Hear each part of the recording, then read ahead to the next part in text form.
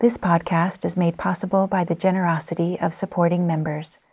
Please visit dharmaocean.org to find out more about becoming a supporting member.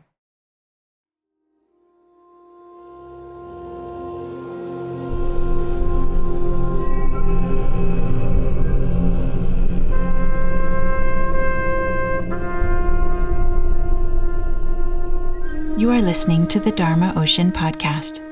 In this teaching, Reggie discusses the experience of pain as understood in the Vajrayana tradition of meditation. When we let go of judging and rejecting, moments of pain are experienced as sacred ornaments of tenderness that connect us to life in all of its depth, power, and beauty.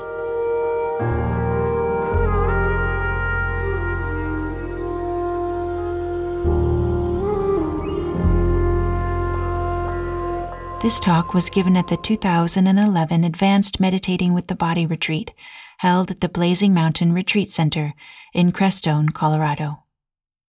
To find out more about the annual Meditating with the Body residential retreat and upcoming online courses, please visit dharmaocean.org. Now, I want to say something about pain.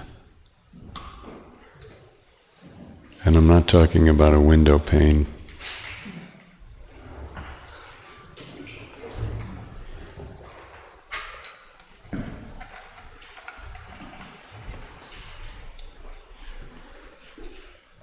Although I am talking about a window pane. We talk about pain in this lineage. We talk about the pain of our lives. We sit around and talk about pain, all kinds of pain. And the Buddha talked about pain. He actually made it that kind of conversation, he said, was like the first thing, First Noble Truth, let's talk about our pain.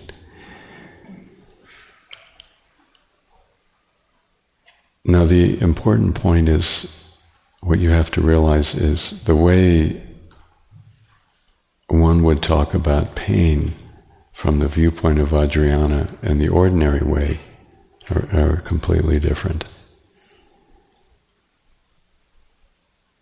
We have to give the relative world room to be what it is.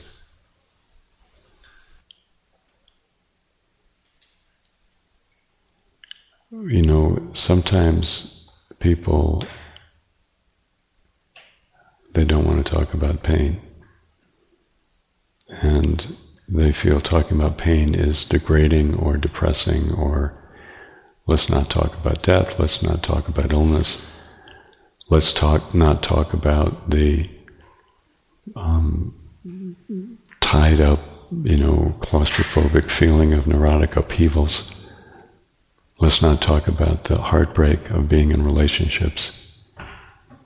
You love somebody, meantime you're incompetent.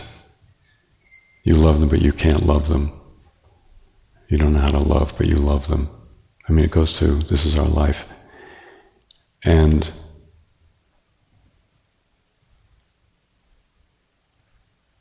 what we have to realize is that talking about pain is a celebration. It's a celebration of life.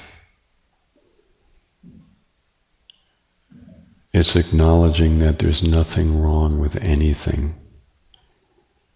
Whether it's life or death, there's nothing wrong with anything. In fact, quite the opposite. Whatever we go through in life, we're in the presence of sacred mysteries, always.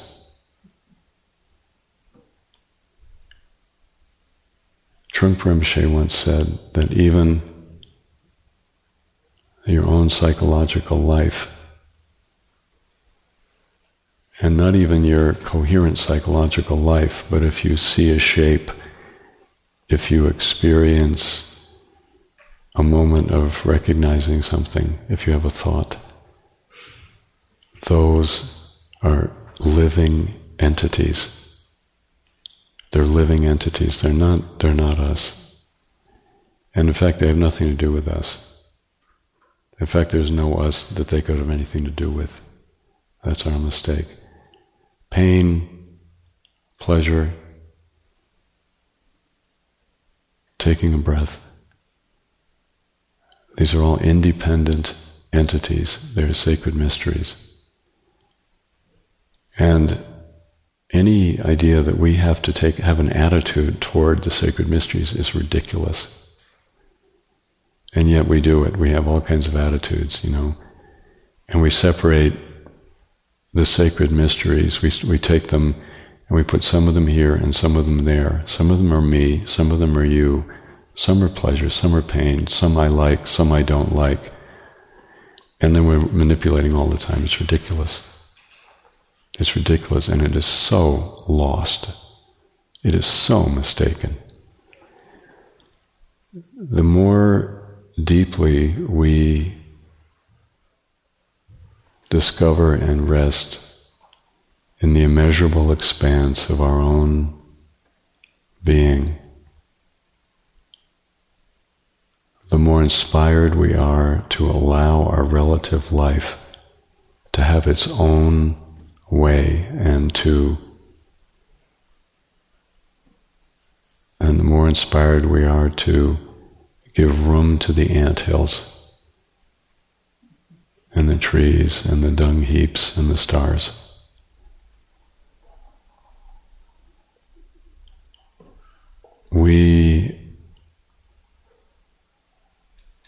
The Siddhas, our forebears, the Indian men and women from all the different social levels and circumstances, they talked about life, they talked about their pain, and they talked about their pleasure. They talked about their hope and they talked about their fear, but the way they did it was completely different. Because rather than trying to figure something out or control something or establish some zone where they felt safe, all the talking was a celebration of what life is. The purpose of speech is to celebrate life and nothing else.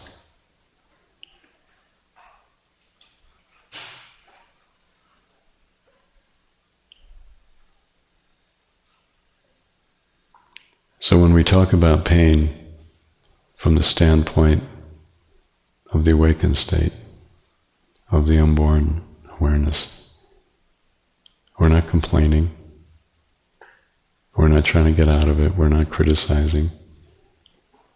When we talk about pleasure, it's not to celebrate ourselves and how great we are. When we talk about how unspiritual we feel and how fucked up we feel, it's a celebration. It's an expression of the sacred mystery of feeling that way, or of having that thought, or of that experience.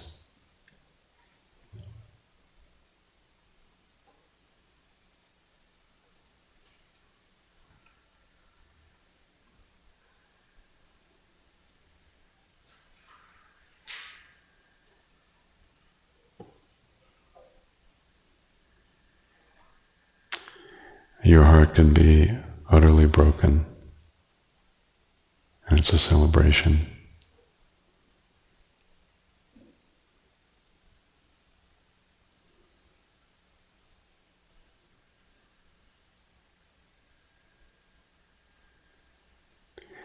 And the journey is the ever-deepening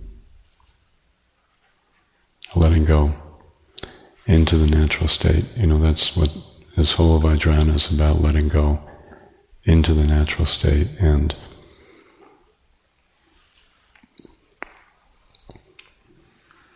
that's it. There isn't anything more to it. And then we are, because the natural state knows how to live, it knows how to receive experience. It knows the moment of compassion and love. It knows the words that need to be spoken. Truly our life does flow from the unborn emptiness. And our problem is that we somehow along the line got the idea that actually there was something more to it, that there's a solidified self behind the scenes, a kind of Wizard of Oz. But just the way the Wizard of Oz turned out to be a total fraud, so does that notion that there's more to it. There isn't more to it. In fact, there isn't more that there could be too. The natural state is the source of our life, and we don't need to add anything onto it.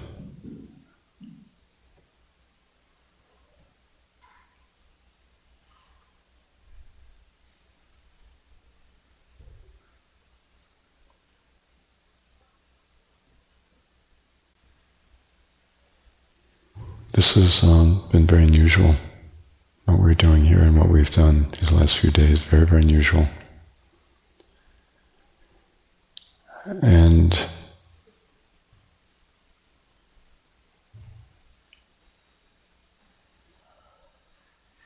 there are possibilities here, I think, that didn't exist before. And I hope you will trust yourselves and trust your experience. And, if you feel, well, I haven't been doing this very long, and I'm limited, don't go there. Because it's not like that. Everybody here has arrived with a karmic situation that is unknown. And it doesn't matter what happened yesterday, unless you think it matters what happened yesterday. The only way yesterday matters is if you think it matters. Maybe last week your therapist told you that you've got a long way to go and you're really fucked up. The only way that's going to hem you in is if you think it hems you in. Do you understand what I'm saying? There are possibilities here, and it's not, it isn't because of us personally, it's because of the world. Human beings can go along to a certain point and they can kind of define their reality up to a point. And then at a certain point, the world, reality takes over and it goes, no,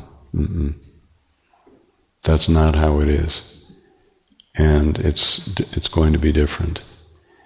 And we live in that moment in time. So the more you can open to yourselves, your deeper selves, and the more willing you are to not go by what you've been thinking about yourselves, the more is going to happen. And the more the possibilities that we've seen in this program will become realities for you. The world that existed yesterday doesn't exist anymore. It's a new world, it's a different world. And I can't really tell you why. I wouldn't even try. But it is different now, and I could say it's a lineage, I could say it's you, I could say it's me, I could say it's the karma of the world. It doesn't matter. In fact, there's no way to find out. But what I do know is this is a very, very unusual situation, what we've been doing. And we must realize that we're all going to die, maybe sooner rather than later. And we don't have very much time left. And it may be that we're physically alive, but that our circumstances or the world's circumstances will change, and we won't be able to practice anymore. And we'll be taken over by the river of karma. And we have to realize that. We have to realize that there may not be very much time at all for us. And the opportunities, if the world goes in a certain slightly different direction, all of us are going to be out of luck. And we're not going to be able to be in a program like this. We don't know what's coming. It's the comet phenomenon that at any time we could be hit by a comet and wiped out as a planet. And nobody really knows. So we go from that, the level of sort of cosmic events, all the way down to our own personal life, and it's very uncertain. So, I'm imploring all of us, including me, please, please don't waste any more time. Please don't get involved in things that aren't meaningful in the ultimate sense. We don't have time to be slightly meaningful and to do things that everybody else thinks are really great, but in our heart we know is basically a complete fucking waste of time.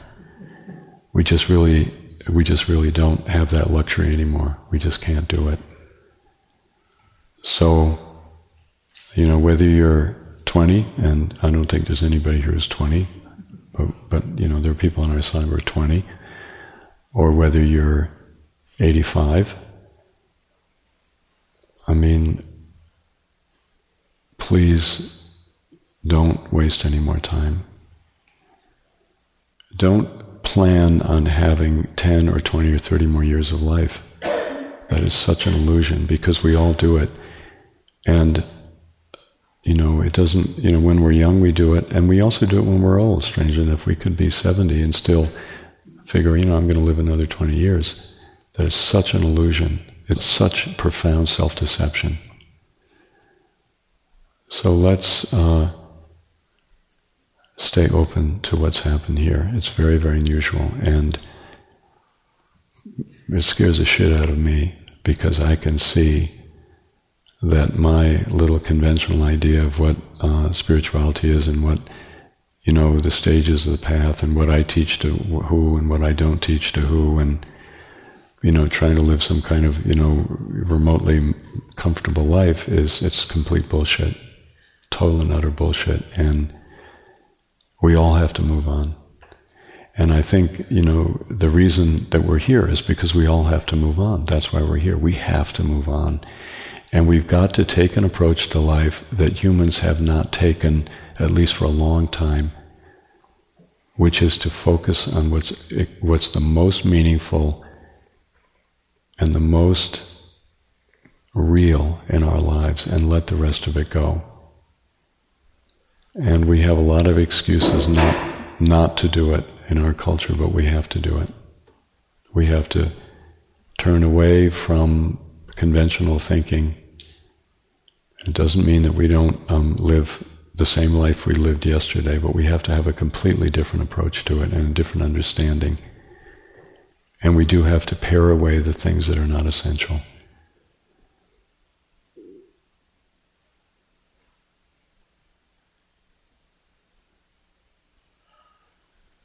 And make room for life. The world's dying because people haven't made room for life in a long time. That's why the world's dying. It's very straightforward.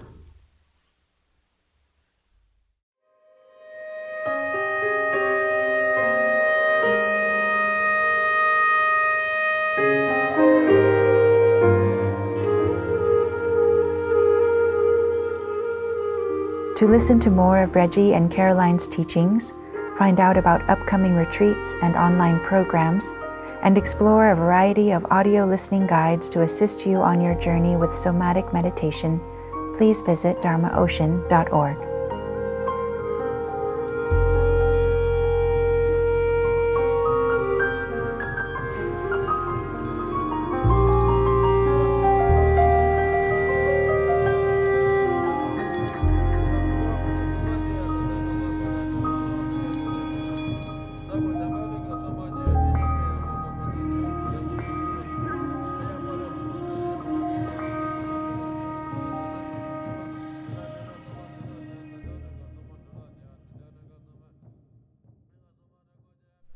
Our music is by Jeff Beal and Nawang Kechog from the album Tibet, Cry of the Snow Lion.